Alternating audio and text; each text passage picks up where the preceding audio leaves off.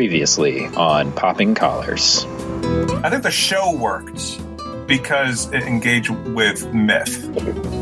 And both showed its hand saying, yes, we're talking about myth making, and we're going to show you how people go about living according to these myths that animate them. Right? And so I think that's why the narrative drew people in. I think that's why the sequel, Caprica, really didn't work. Because it had none of the myth-making aspect. It was much more about a morality tale around technology. I just, for the record, I loved Caprica and wanted it to continue, and I felt shortchanged that it just ended. Right. That probably says more about you.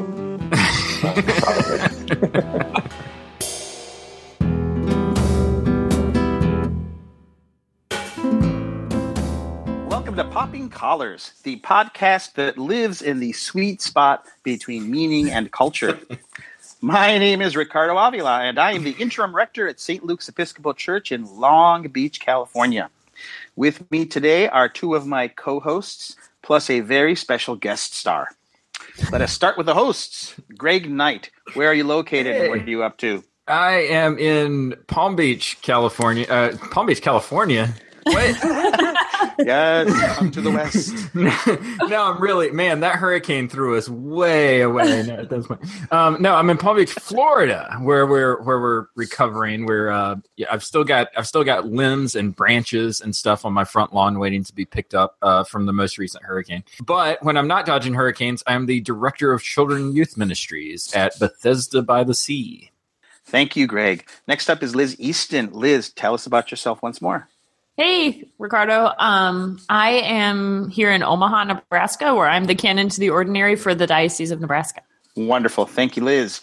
And finally, joyfully, we have a special guest today, Jordan Haney-Ware. Please tell us about yourself. So as of about 3 weeks ago, I am the rector of Good Shepherd Anglican Church in Edmonton, Alberta, Canada. Okay. This is a major transition from my last position as associate for youth and young adult ministry at All Saints in Fort Worth, Texas. Wow, that is quite a change. Is there a time zone difference? There is. I'm in Mountain Time, and I was in Central Time. Oh, man. But other than that... No differences, really. They do say that Alberta is the Texas of Canada, and I keep waiting to explore the truth of that statement. Right. Wait, I want to say something really fast. Jordan is also a podcasting partner of ours through the podcasting network at Episcopal Cafe. What's the name of your awesome podcast, Jordan? I podcast with my partner, Lucinda Hode, and we are called Two Feminists Annotate the Bible, and we are going through the Bible cover to cover, story by story, and looking at it through a feminist lens. This is the 71st episode of Popping Collars, and today's topic takes a broader, more philosophical stance than our episodes that focus on a particular TV show or other pop artifact. In fact, you might say today's topic is the raison d'etre. Oh. I had to look that up. Sounds French. Pronunciation. There are YouTube videos of how to pronounce things. It's the raison d'etre for this entire show, meaning reason for being. How do you use pop culture in your ministry? In the old days, we are told, the stereotypical sermon consisted of 3 points and a poem. So might what we do now be a new take on that, where now it's 3 points and a Buffy the Vampire Slayer reference or something. So with that topic, that broad topic in mind, let us start with our special guest star, Jordan. Jordan, how do you use pop culture in your ministry? However you want to answer that.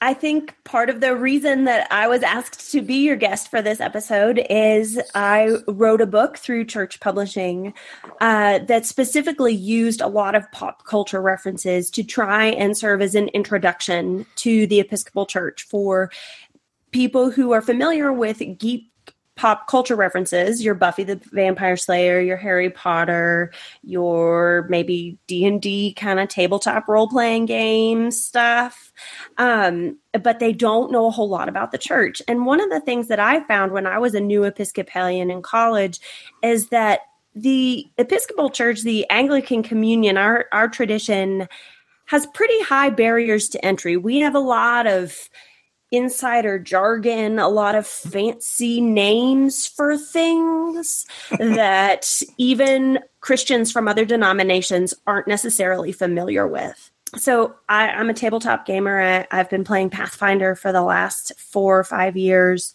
And when the guys in my game group came to my very traditional Episcopal wedding, I was able to explain to them what was going on using D&D terms. Mm-hmm.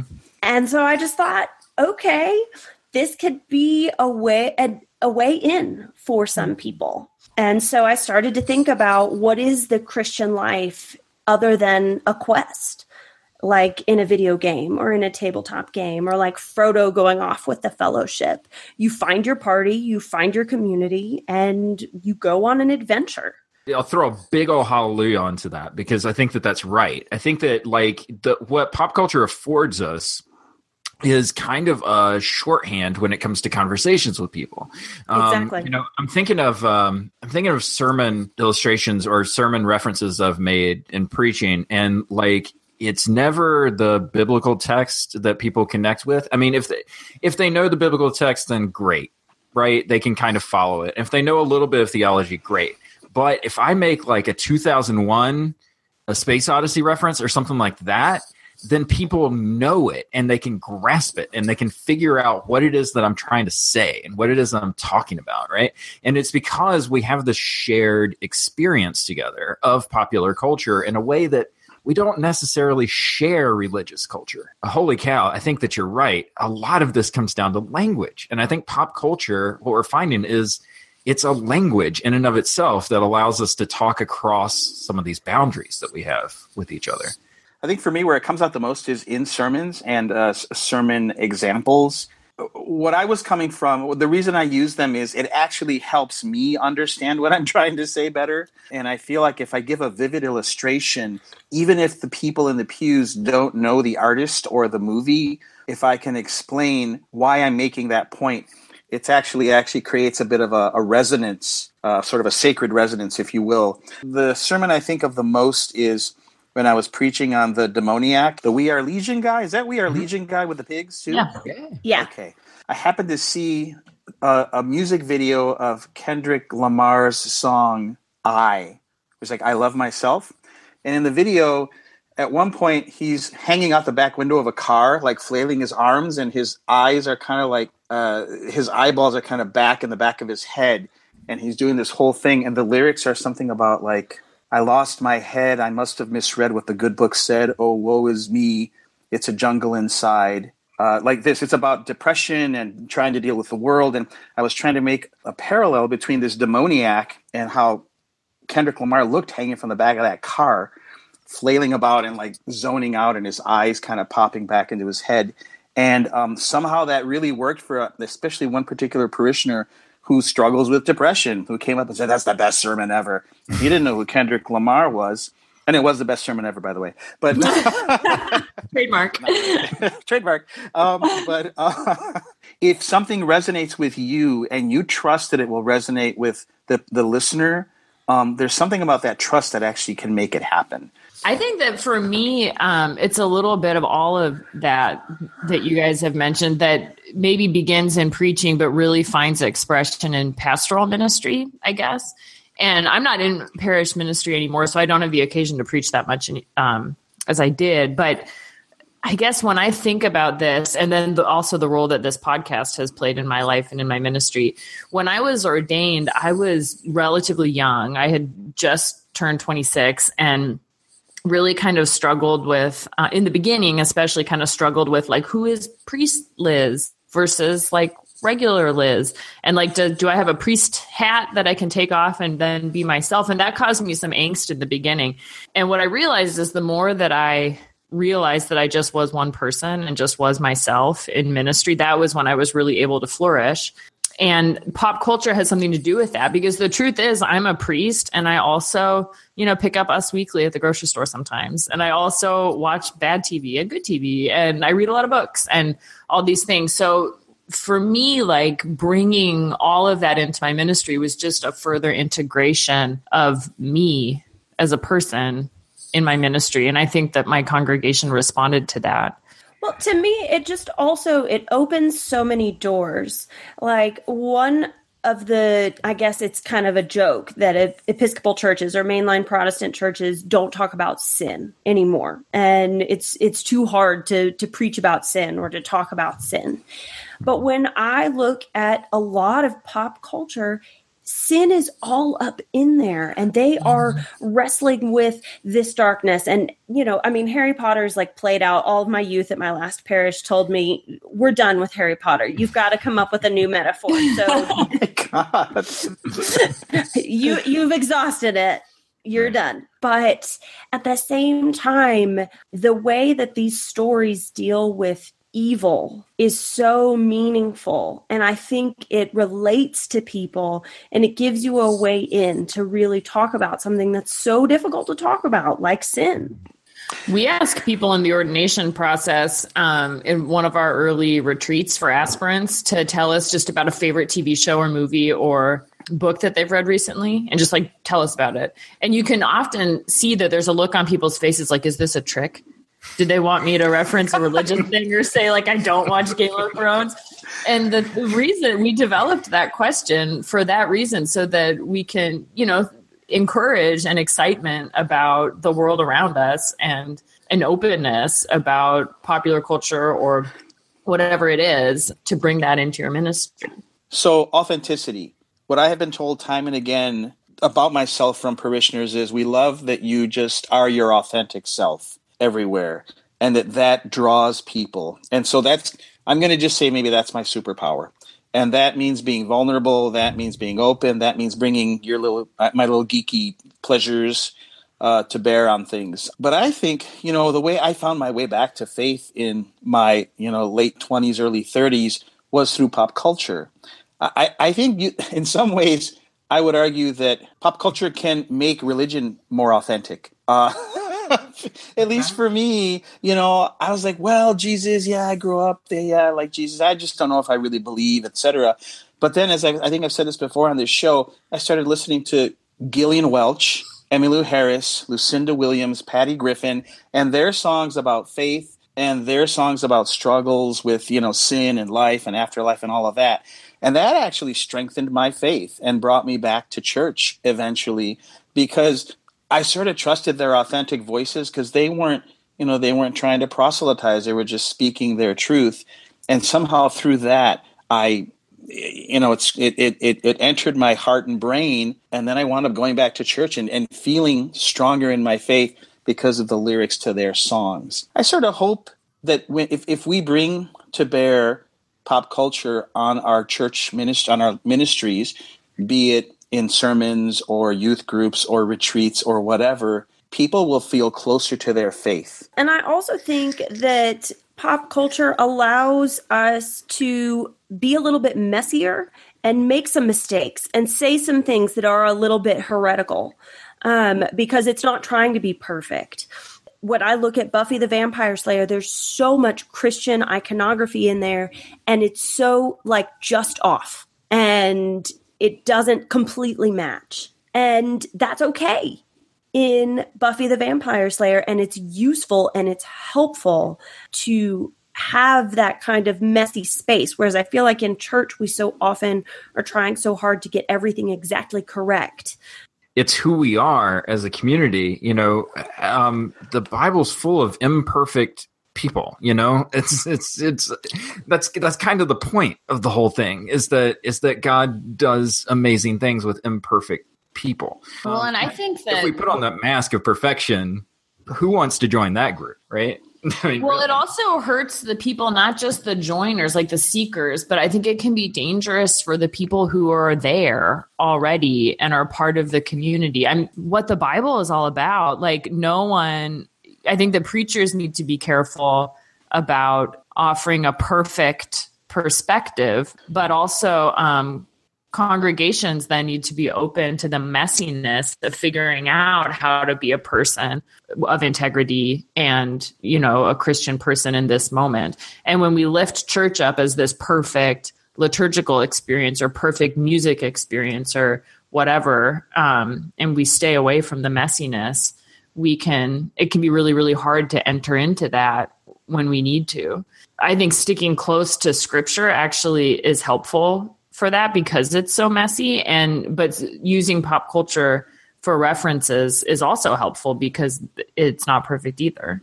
Which is why I also really love this image that I used in my book of the Christian life of faith as being an adventure or a quest, because I do think so often from an outside perspective, it feels like we're asking you to enter almost this stained glass picture where everything is perfect and nothing moves and it's very boring. And it's also finished, right? And it's finished. Move. Yeah, you're done. You're done. You're done. Right? Yeah. And, it's a common pop culture trope that like people don't necessarily want to go to heaven because it's boring and that hell's where like the fun party is. And for us to be able to say, no, actually, being a disciple means to follow Jesus, which means that you're moving. This is all a place of movement, and you're gathering your party of your fellow believers together, and you're going on this adventure following in the footsteps of Jesus. And there's going to be mistakes along the way, and your character might die for a little bit, and you need to respawn or whatever in like video game terms. But you know what I mean? Just that there's all of these mistakes that happen along the way. It's not finished because you are just moving towards God. See, now that's inspiring, right? Like that's something that you can get behind. That's a story that you can get behind. So why is it easier to invite somebody to go see it than it is to invite somebody to go to church? I don't get it. Like, I think that's where we're kind of just dropping the ball. Like I think that we're just missing that language, that sort of pop culture language of, man, I come join this party with me and let's see where we end up. Like I don't know where it's going to take us, but I think it's going to be amazing. I totally would ask someone to go see it before I'd ask them to come to church, which is terrible. But why? Well, no. I mean, I feel bad as a priest for saying that, but it involves a 2.5-hour commitment with popcorn. And there's no popcorn in church. Maybe that's when I went, there was wine too. Belonging to church is a commitment, and we don't have a ton of easy way ins. And some of these fandom communities are a huge commitment, but there's a lot of like ways to toe dip or to just lurk in the online forums before you really dive in. And I don't know that church makes it easy, both because of our baggage in history and because we often get so excited, especially when young people walk through the door. Before I was ordained, I never was allowed to leave a church without my hand being shook by like 17 different people. And so sometimes I think maybe we chase people off with our desire for them to commit right away. And if we created more space and more opportunities for people to toe dip for a little bit and just see how it feels, then that might help. So I have a question for all of you guys, which is a totally unfair question to ask because I don't know how to answer it. But I was, as you were telling that story, Jordan, I was wondering, like, there might be some lurkers here listening to our podcast, like some people who found us some way, who are on the fence about going to church or who are kind of dipping their toe in this way. What would you tell them about making the next step? Ooh. Man, Liz Easton, I like you better when you are prepared. I'll throw out a first answer and let it fall flat, and then after me shall come the true answer. Okay. I would say to someone who is lurking and listening to Popping Collars right now and considering like 5% coming to a church near them, come and try not to have preconceived notions, because there actually might be something in there for you. There might be something in your life that you are, I don't know, struggling with or wondering or joyful about, or you feeling a little lonely or needing community, and give it a chance. It's fallible. So I think that what I love about this conversation and the broadness of it is the fact that we've been able to think of about 1,000 different pop culture examples. And I think that that's like, I like having options. I like having my options open. And if I'm somebody who's dipping my toe in, I'm probably like trying to figure out like what are my options, like as far as, just sort of making meaning out of the world around me. And I think it all comes back to what you said before, Liz. Like if I'm gonna join up with a crew, like if I'm gonna make that commitment, like Jordan was talking about before, it better be people I can trust, who are honest with me, who are authentic, like who are who they are and aren't trying to sell me on something.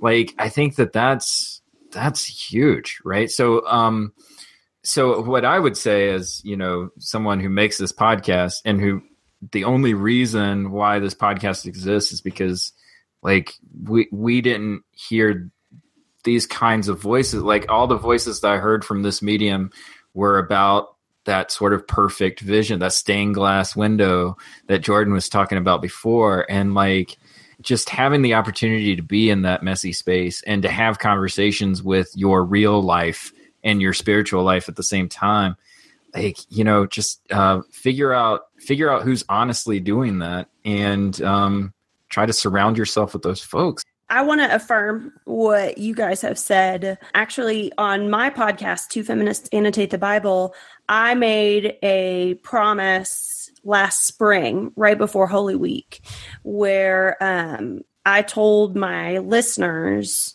that the liturgies of Holy Week completely changed my life. And I grew up United Methodist, and I was part of the Church of England in college, and then I officially was received into the Episcopal Church my senior year of college.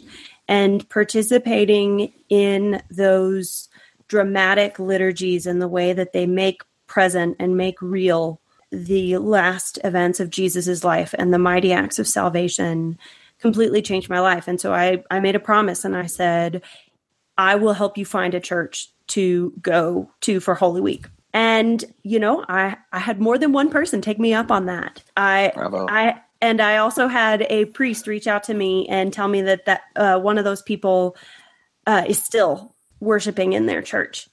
So I will also extend that to Popping Collars listeners. If you are struggling to know what church to go to, email me, twofeminists@gmail.com.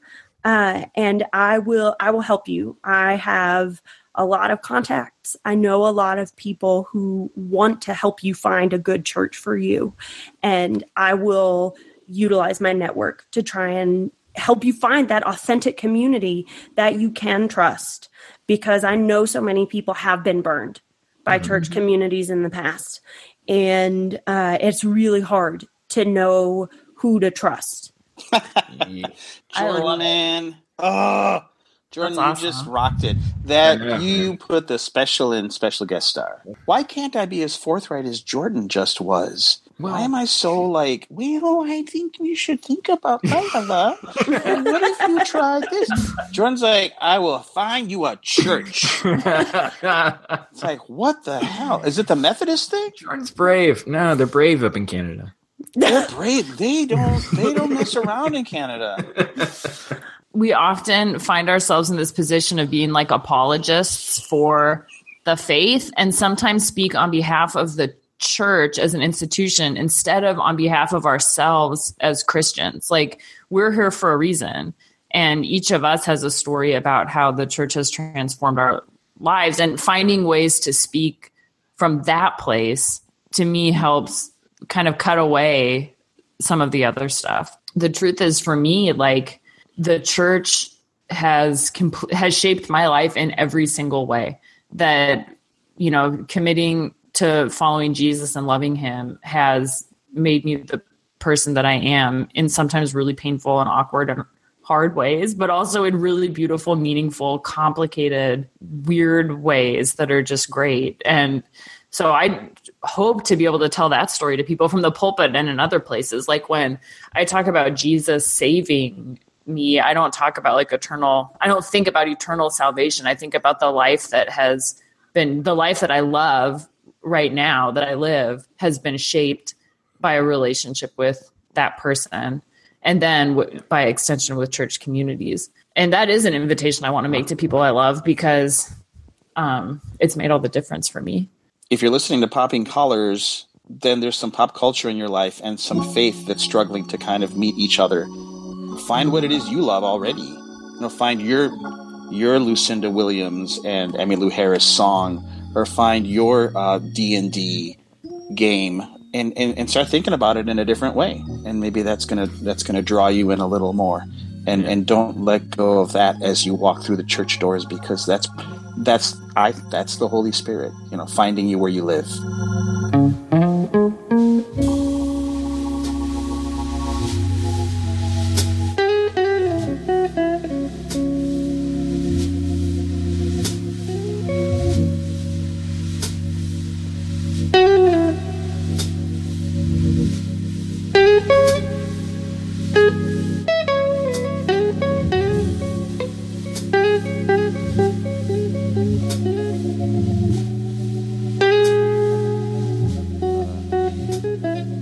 On to that special section of our podcast called the Staff Pick, or by some heretics, Employee Pick. Liz Easton. Employees. Like, who are we working for, Liz? Yeah, Liz. We're working for you, Greg. We're working for Demand, Greg Knight. Okay, so our staff pick for today will be offered up by Liz Easton. Liz, tell us. So my staff pick is like all of America's staff pick right now. And you guys can probably talk about it too. It's such an easy one. It's the new It movie. What? Who has seen it? Am I the only one? Yep. Yeah, I haven't seen it. I read the book. Oh, I saw the thing. I don't do horror at all. I don't really either, which is what surprised me about this. It was like a weeknight, I think, and I was like, what am I going to do tonight? And there's a movie theater, like I'm really into counting my steps, and I needed a lot more steps. And there's a movie theater that I can walk to by my house. So I was like, I guess I'll walk to a movie. And it was playing. I was like, I guess I'll see that. And in the beginning, at least, I was the only person in the theater, and I was going to say, aren't you the person who like tweeted that you're the only person in the theater? I was like, what is happening? And eventually a few more people came. And I want to tell one funny story about that, but then I'll tell you about the movie. I was at one of those theaters that serves food. So at a certain point in the movie, someone has to come in to bring you your check. And there was a guy who was also seeing the movie alone on the same row as me. But other than me and him, there were like 4 other people in the theater. So the server walks up, kind of like sneaks up to him like she's been trained to do really quiet, and puts the bill on his table, and he just screams. Like totally screams. He screams. She falls over. Oh, no. Then he starts laughing, but it kind of sounds like he's crying. Like I was afraid he was going to throw up. So great. So that's the kind of movie it is. There's a lot of jump scares. I don't do jump scares. I can't do it. Oh, wow. So there's this coming of age component to it that was really touching, kind of like Stranger Things. And then an interesting, so like there's a scary clown, right? Mm-hmm. And part of what the scary clown does is he becomes or manifests the thing that you're most afraid of. So there's the scary clown, which is scary. And then in the rest of these kids' lives, there are things that are really scary that they're dealing with: abusive parents, sexual abuse, bullies, racism, like all these things that then sort of come into their consciousness as they have to confront this scary clown. Wow. Thanks, Liz. Wow, Liz. Wow. Thank you, Liz. And so, then, really quick. Yeah. I then had to walk home alone. Oh my God. In the dark. In the dark. Yeah. Wow. Oh, man. Really tough. Not good. Okay, so I have the outro. Thank you, Greg, for the text. I can do this now. I've got it. All right, great. All right. I'll try not to be too, like, radio guy. Hey, everybody, you can find... Oh, God, that was so bad. Wait, you're going to try not to? Wait. Oh, my God. All right, sorry. Okay. You can find Popping Collars on the web at poppingcollarspodcast.com. You can also find us on Facebook at facebook.com/poppingcollars and on Twitter at at the symbol Popping Collars. And of course, you can find us wherever you get your podcasts, be it Stitcher, SoundCloud, iTunes, what have you. All we ask is that you subscribe, please rate and review the show. That way more people will be able to find us. And that's what we want, is to be found once we were lost. And of course, we are featured, let's not forget, on EpiscopalCafe.com each and every time. Just like Jordan's podcast, which we will again plug, called Two Feminists Annotate the Bible. We should also plug her book, too, which is called... And my book is The Ultimate Quest, A Geek's Guide to the Episcopal Church, available wherever books are sold. We love the Episcopal Cafe, and we know that you will too, so check them out for all your Episcopal news, needs, and beyond. It's like Bed Bath & Beyond. And with that, that is Popping Collars for this time. Thank you, Greg, Liz, stalwart co-hosts, and especially Jordan, our special guest star, for being on the show. We will see you next time, and remember... Keep those collars popped. Yeah, good job, Liz.